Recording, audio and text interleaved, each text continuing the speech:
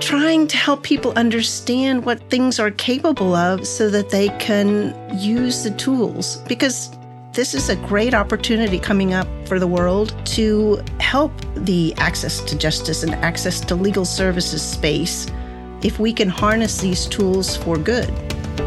Equal access to justice is a core American value. In each episode of Talk Justice, an LSC podcast, we'll explore ways to expand access to justice and illustrate why it is important to the legal community, business, government, and the general public.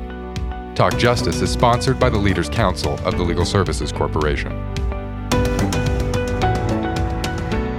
Hello, and welcome to Talk Justice. This is Kat Moon, your host for this episode.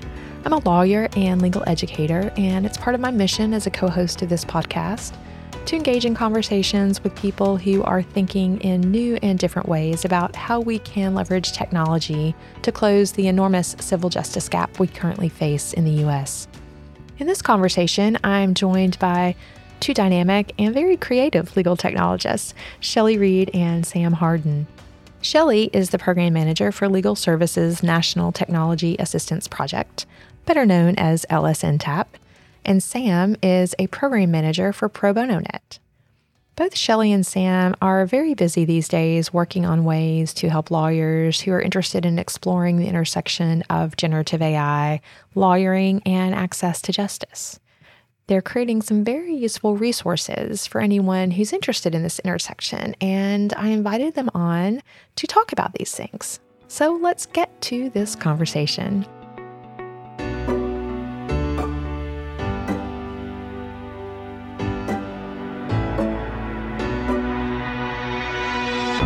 Shellie and Sam, welcome to Talk Justice. I'm so excited to have you both here for this conversation today, and we are just going to jump right into it. I want to kick off with you, Shellie. You have taken on a project, which I'm very excited about, trying to kind of marshal and organize all the various pieces of guidance and court opinions surrounding the use of AI in law practice. I think that's a good loose description for it. We've got the ABA task force on law and AI, and then the California bar and the Florida bar are issuing some guidance and a lot of other things happening. I would love for you to talk with us about your idea for this database and kind of the why and the what of what you're putting together. Sure. So many of our resources, what I call crowdsourced resources, have come about because the community has let us know that there's a need for them. So this really started as a need for myself because I was doing a presentation on artificial intelligence and I wanted to track down all of the cases that have been decided on artificial intelligence. And then other conversations led the database to expand.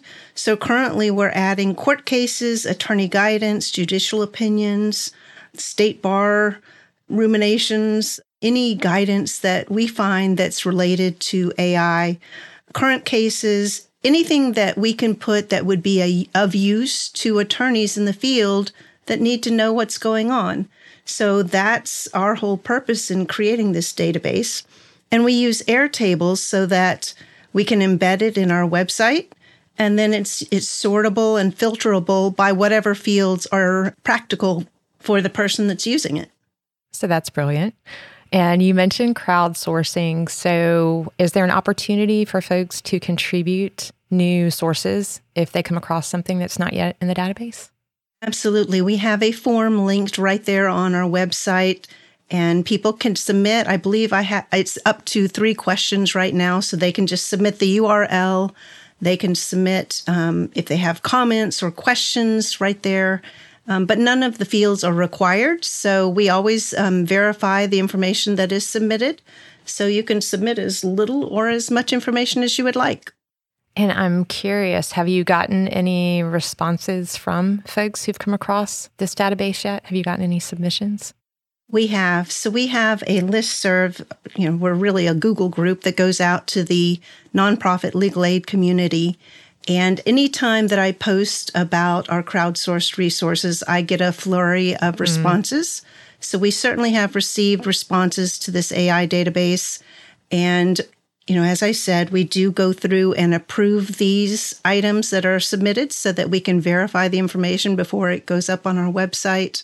So yes, we are up to, I think this morning I was up in the 60 items, listed in the database currently. That's amazing. So I love and appreciate so much that a resource that you, I think, have created primarily for your targeted user group, but you've made it available to all. And I've already shared it far and wide. I think it's an incredible resource. And I will say, actually, one we were thinking about creating at the Vanderbilt AI Law Lab, but now we don't have to. So thank you, Shellie.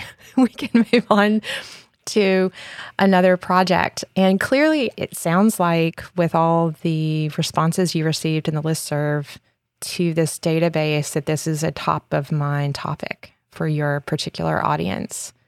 Absolutely. Because our audience is, in many respects, technology-minded, our mission is to provide training and resources for those who are assisting legal aid organizations with their technology. We do have that corner of the market, so to speak. So we do see people who are looking for what's new and wanting to stay ahead of technology. So that's really fun for me and for our office because it, lets us experiment and try new things. And we know that the community will be supportive of those things. I love those words, experiment and try new things. How awesome that you get to do that in your work and model it for other people. I have a question, Shellie, because you are crowdsourcing resources and helping folks in your work across a range of technologies, right? You're not just focused on AI, but I'm curious if you note any particular sense of urgency or kind of any difference in how people are reacting to expressing curiosity about, perhaps expressing fear around AI and generative AI specifically. Absolutely. There are knee-jerk reactions to any new technology, it seems like, in the legal field. So that carries over into the legal aid and nonprofit field as well. Many attorneys are afraid to try new things for fear of making mistakes.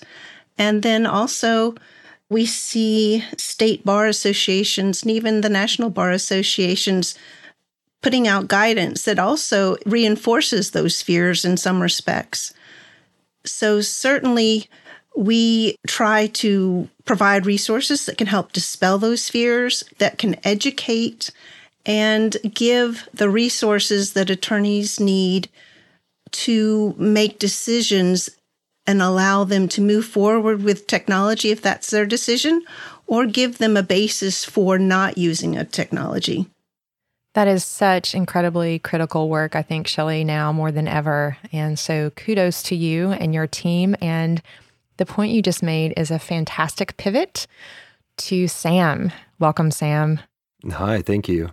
The spotlight is on you now. So included in this database that Shellie and her team have crowdsourced and put together are 2 pieces of State Bar Association guidance, one from the California Bar and one from the Florida Bar. And you recently published a piece on your Substack.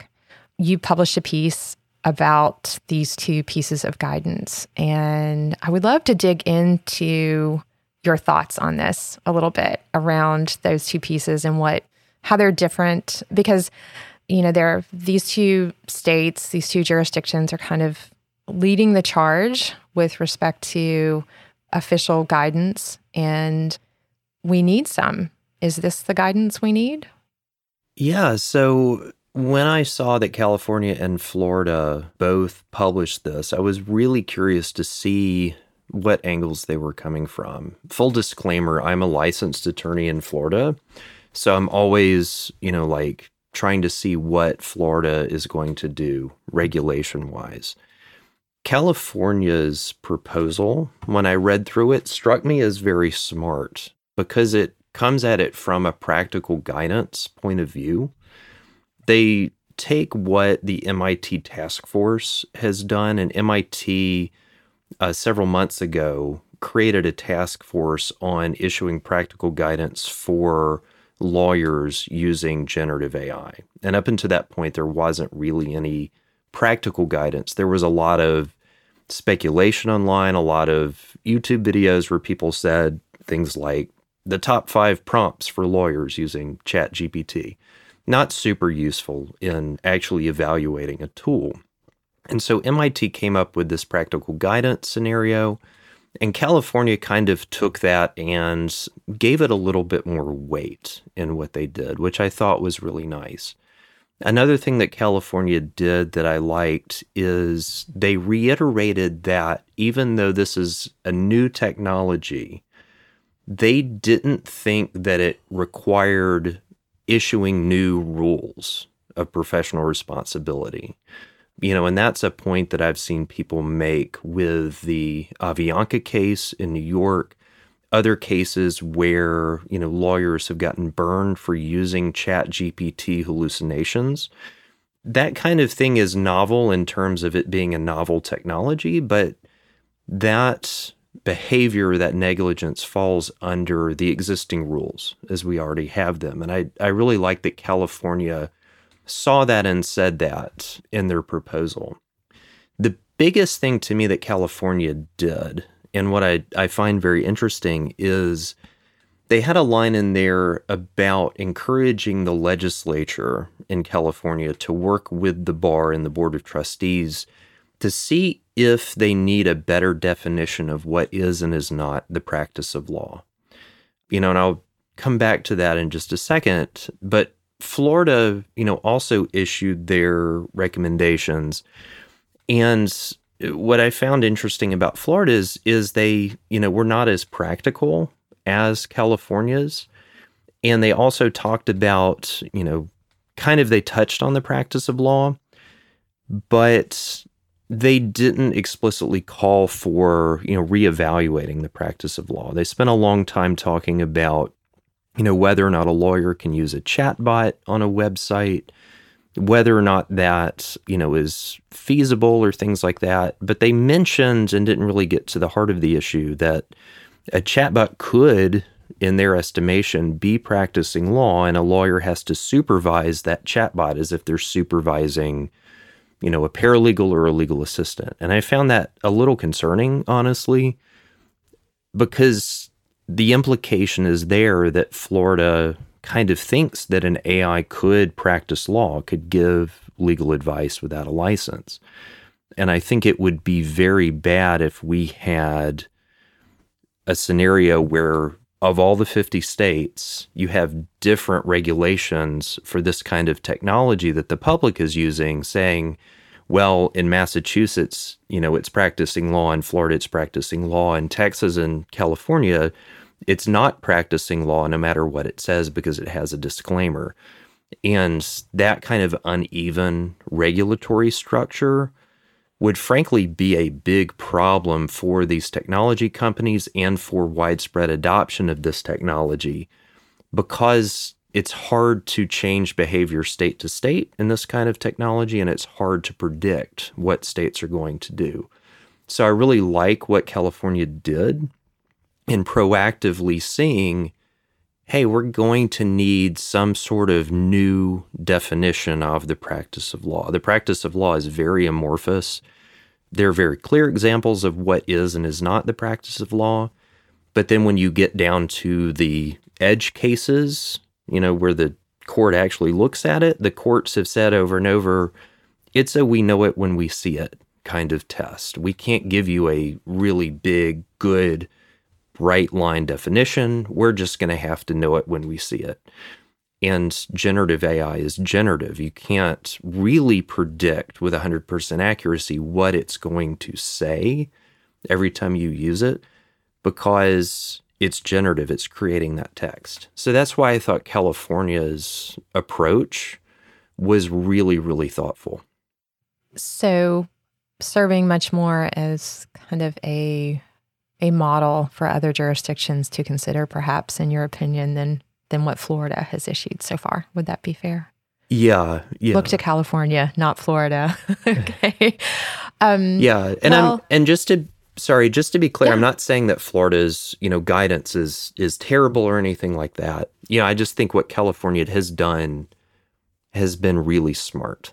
It's more practical. And that was the takeaway when I read your piece as well, is that it was just more practical and helpful guidance. So, well, thank you for that overview and pointing out kind of the distinctions between the two approaches in those jurisdictions. You go right to the heart of an issue that has been relevant with respect to our systems of justice, and especially the intersection of technology for a while now. But I think generative AI specifically is really just turning up the heat on the fact that we are dealing with systems and with regulations designed for the second industrial revolution, which ended more than 100 years ago. We're now are in the fourth industrial revolution, and perhaps we're even moving into the fifth, just based on what's happening with respect to technology. But I think this tension between technology existing cohesively and consistently across multiple jurisdictions that might have different approaches, like this has been a growing tension. And I think this is really, again, putting heat and pressure on how this can actually work in a way that makes things better instead of making things worse. Shellie, I'm curious what your thoughts are with respect to how we do go about providing helpful, practical guidance to attorneys, and specifically those who are serving populations that are probably more likely to avail themselves of these tools, and maybe only these tools, in a Google search, because they don't have access to legal representation. Like we know, most people don't, especially people with limited means. So we have these powerful tools evolving. What are your thoughts on some practical guidance, what that looks like? And especially since that's kind of your area of expertise with respect to the technology.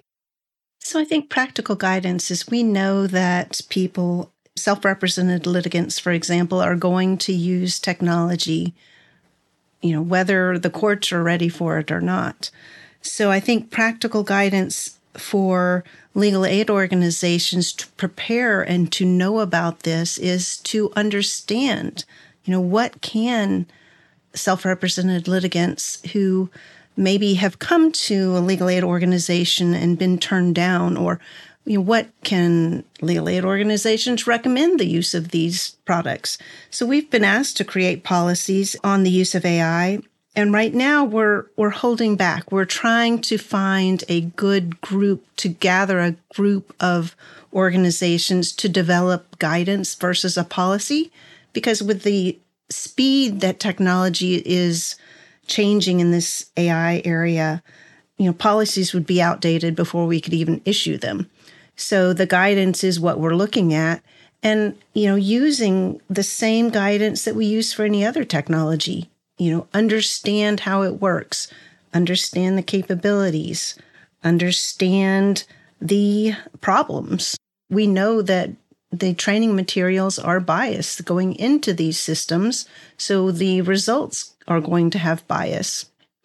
So for legal aid organizations wanting to get a handle on this and how they can use things, I think we just need to be practical, help the legal aid organizations understand that the problems that are, inherent in these systems, they have the hallucination problem, they have problems, putting personally identifiable information in them.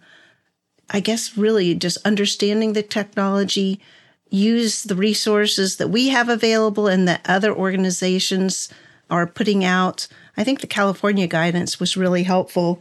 I found it interesting that, Florida just said, you don't want an overly welcoming Gen AI chatbot. So just have them be somewhat friendly, not overly welcoming. So it just, just trying to help people understand what things are capable of so that they can use the tools. Because, this is a great opportunity, I think, coming up for the world to help the access to justice and access to legal services space if we can harness these tools for good. Yeah, I think the opportunity to be proactive in a way that, frankly, our profession has not been known for is going to be really critical right now. And I just will say I agree as someone who is teaching law students how to approach generative AI with respect to doing their work with legal practice, absolutely helping people understand how the technology works, what the risks associated with it are. And to that point, to not also be shut down by fear or concern with respect to the risks, right? I think we've got to recalibrate our relationship with risk somewhat, obviously in an ethical way. Ethical issues are kind of a thread that's pulled through all of these considerations.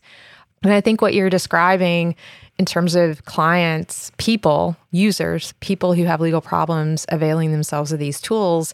Sam, let's switch back to you because you've been running some interesting experiments in this regard. So using these tools to answer some questions and then getting people with legal knowledge to rate the responses and kind of dig into what kind of information are these tools providing to people who might be asking for help with them. Can you talk a little bit about these experiments you've been running and what you are learning from this activity? Yeah, so like Shellie said, there's a big need for understanding and education of what these tools actually do. And in my work, I work full-time for Pro Bono Net, so I work with technology systems that unrepresented people use or that legal aid organizations use to help people solve their legal needs. And so I'm always thinking about how are people out there without a lawyer actually looking for legal information and advice? What are they doing? What are they asking? Are the things that they're encountering helpful?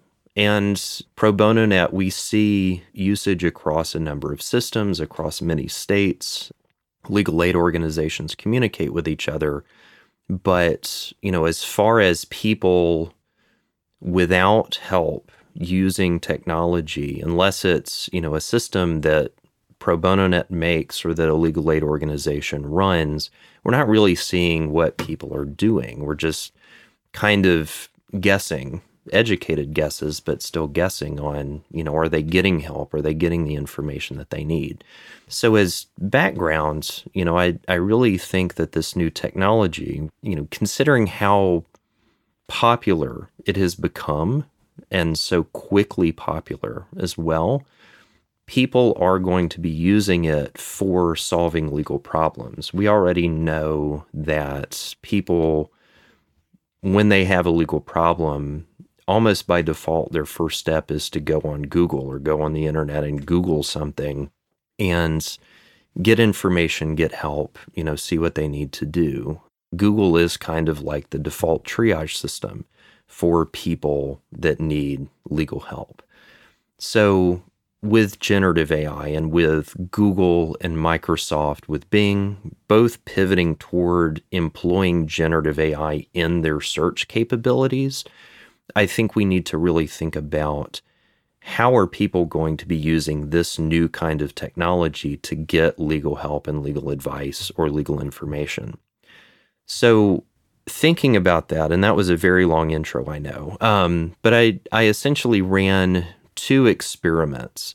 My first experiment was taking a public data set, and it's anonymized. It's the questions that users of the Reddit legal advice Reddit posted asking for legal help or legal information, and feeding that into the popular chat models, Bard, which is Google's, Claude, which is made by Anthropic, 2 GPT models from OpenAI, GPT 3.5 and GPT 4, and then the Llama 2 model, which is Meta's conversational model, and recording the responses to those questions. I used those anonymized questions because they have a lot of good signaling information, for lack of a better term, that they're about a legal problem. It's somebody asking, what are my rights after I've been arrested, things like that. And they are very wordy because the person is explaining what's going on. And so it's a lot for the model to work with instead of, I'm being evicted, what do I do? That kind of thing. So I recorded the responses in Airtable and then took those responses and created a survey to ask people, is this response that the model gave legal advice or is it legal information? And I didn't really give them much more information than that, other than it was by an AI model. It's the response to a question, just tell me, what do you think it is? And it was really interesting to see what people chose as legal advice versus legal information. The majority of responses people rated as legal information, but there was a sizable percentage that people said was legal advice. After I did that first experiment, I took the more complete information, so the question itself and then the full answer, and created an online survey where I asked legal professionals to go in and rate each response based on a number of factors. So things like how helpful is the response on a scale of 1 to 5? Ask them, did it provide actionable next steps for the person to take? Did it hallucinate? And people were able to say yes, no, or, I don't know if it hallucinated or not, because hallucination is a big deal in evaluating these kinds of models. And then, did it give legal advice or was it giving legal information? And whether or not it provided a disclaimer. And interestingly, the models all performed fairly the same. There were some standouts. GPT 3.5, strangely, was rated higher than GPT 4 on this. I don't know if that was, a function of when I ran this through those models. Updates happen continuously, so this stuff is hard to fix at a point in time. People really kind of gave indications based on their survey responses of what they thought a good answer was. People rated answers highly if they gave next steps, if they had an adequate disclaimer, and people found that responses with an adequate disclaimer were not legal advice, but were legal information most of the time. If it didn't have a disclaimer, no matter what the answer said, they said generally it was legal advice. And I found that very interesting. There's so much that's very interesting about this, Sam. Actually, I'm really fascinated by the experiment you've run. And one thing, when I was reading through your latest Substack post about the second piece of the experiment, I think it was in this post, I'm going to quote you now, because this really stuck with me. I think these free or almost free commercial models are going to become something of a legal triage system for people who don't have a lawyer, if they haven't already. And I think if you care about access to justice, you should at least be thinking about what people are searching for and doing out there in the real world. And personally, I agree very strongly, vehemently with this statement. And I'm curious if we accept this as a truth, as a fact. And I think it is, to your point, Sam. Folks are already using Google and internet search engines to get information because that's all they have access to. And these tools, for many reasons, at least impart a sense of even greater access. I think the chat interface, there are a whole lot of things about them that make them appealing to folks who are looking for help. Knowing this, what do we do about this? And I think this is really an opportunity to go back to some points that, Shellie, you were making. I think this is really an opportunity for folks in the legal aid community, for folks who are serving otherwise unserved or underserved people, to think proactively about how to approach these tools and how they're being deployed and used by people looking for help. What do you think some first steps are to really be proactive? Well, I personally think that the legal aid organizations need to harness this technology. We're working with an organization who, at least giving word service to the hope to provide a benevolent arm of their business and provide a closed system chatbot for legal aid self-help websites. So we're experimenting with that. Let's see if what they can produce will provide the kind of benefit to the community at large. I think we have to get the legal aid field to embrace the technology and harness these things to allow for advances in how we help people. We all know that people are going to Google for assistance, and many of them may not even realize that they have a legal problem until they see the results of the searches. So by understanding this, I had an attorney, we had a conversation the other day, and I said that I had gone to Google to look for a case. And she looked at me kind of funny. It's like, is that okay? Oh my gosh. And I just laughed. It's like, well, yes, of course it's okay. I'm obviously not going to use that as the final source of information, but just to go do a Google search is absolutely okay to find a case. And then, if that's a quick way to do it, if you're not looking for a legal brief or anything, to get a quick summary of a case, sure, why not? So it just is funny that we have to get legal aid organizations to understand that people are doing this and what are they finding when they do this, and use those things that are learned in creating the self-help websites so that they're usable for the people that they're designed for. I don't know if I answered your question, but those are definitely some thoughts that run through my mind on almost daily basis. No, you absolutely did. There's a whole lot to dig into there. But I'm going to shift over to Sam and ask you to chime in. So Sam, you've run these experiments. What do you want to see happen next? What do we do? Yeah, so I think we need to, think about this as a legal technology and legal aid community as a whole. The issue, like Shellie said, with people using Google as a triage system, we know that they're doing that. We also know that people are using ChatGPT as a quasi-legal assistant. There was a news story in New York about a person using ChatGPT to write a letter to their landlord when their landlord had done something bad in the building and had also raised the rent. And this person wanted to fight back. And when ChatGPT created a letter for this person, she went back to ChatGPT and said, no, you need to insert more legalese into this letter, make it sound, more like it's from a lawyer. And, it did. She sent the letter to her landlord, and lo and behold, the landlord fixed the problems and didn't raise the rent. And the landlord didn't come out and say, well, I got this, letter that sounded really legal, and, that made me decide to not do these things. But, we can kind of assume that. So we know that people are using it to solve their legal problems, not just get legal information, but to actually take affirmative steps. One of the things that, I worry about is, with ChatGPT and these really powerful models, how many people are going to default to that? Say Google puts generative AI that's very powerful in search.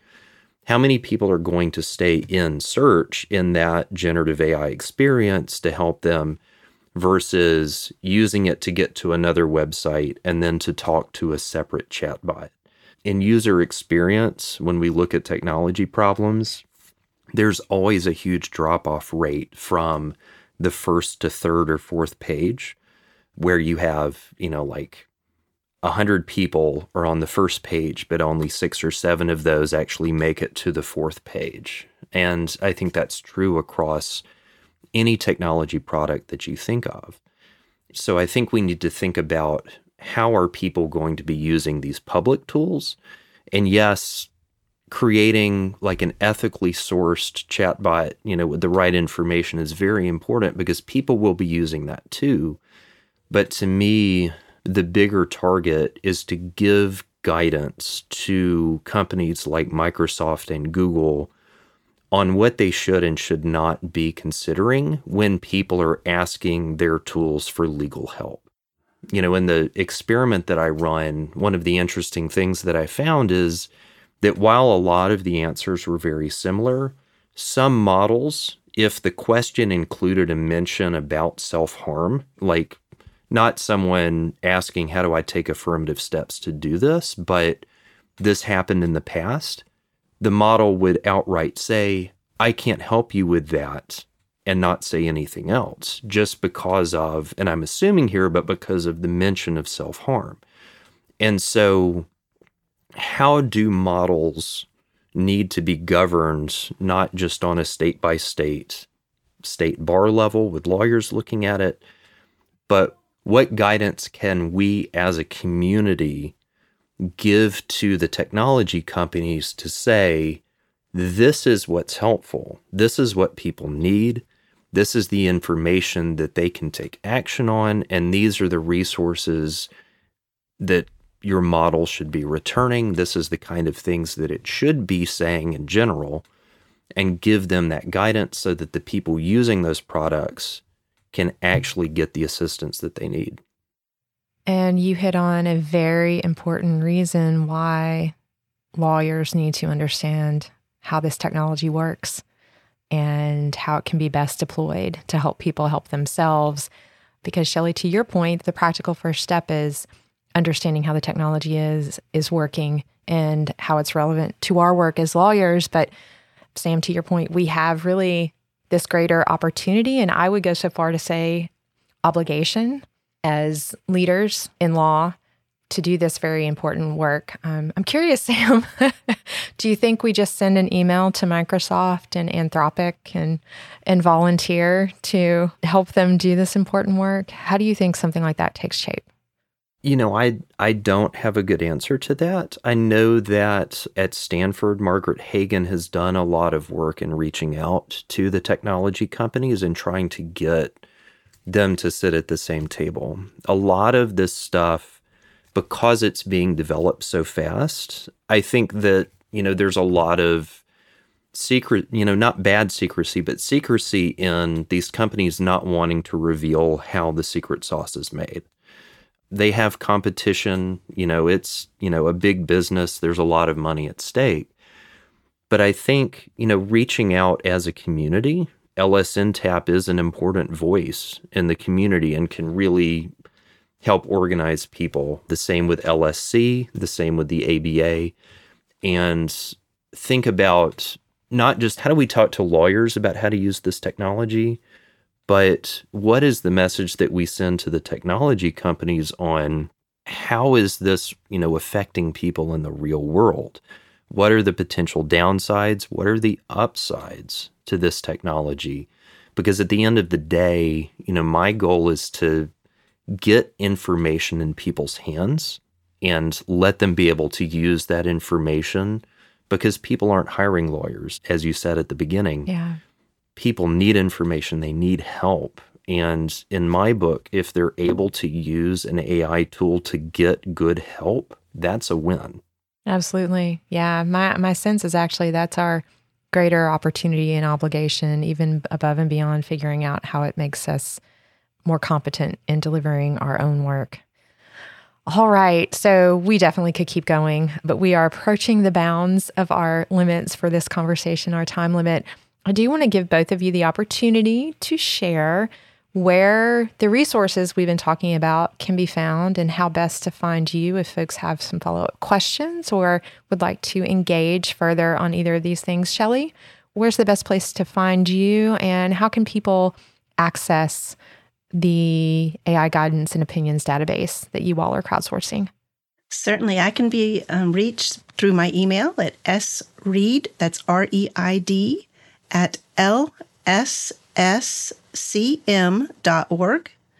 And the database is at lsntap.org. On our resources tab, click on AI and you'll find it. Awesome. Thank you. Thank you. I have it bookmarked. And Sam, how can people find you and all of the great content you are creating?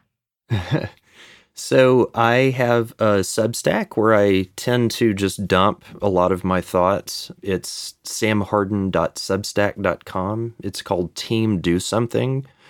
And I named it that because I have always considered myself on, the team that wants to do something, taking action and actually moving the ball forward.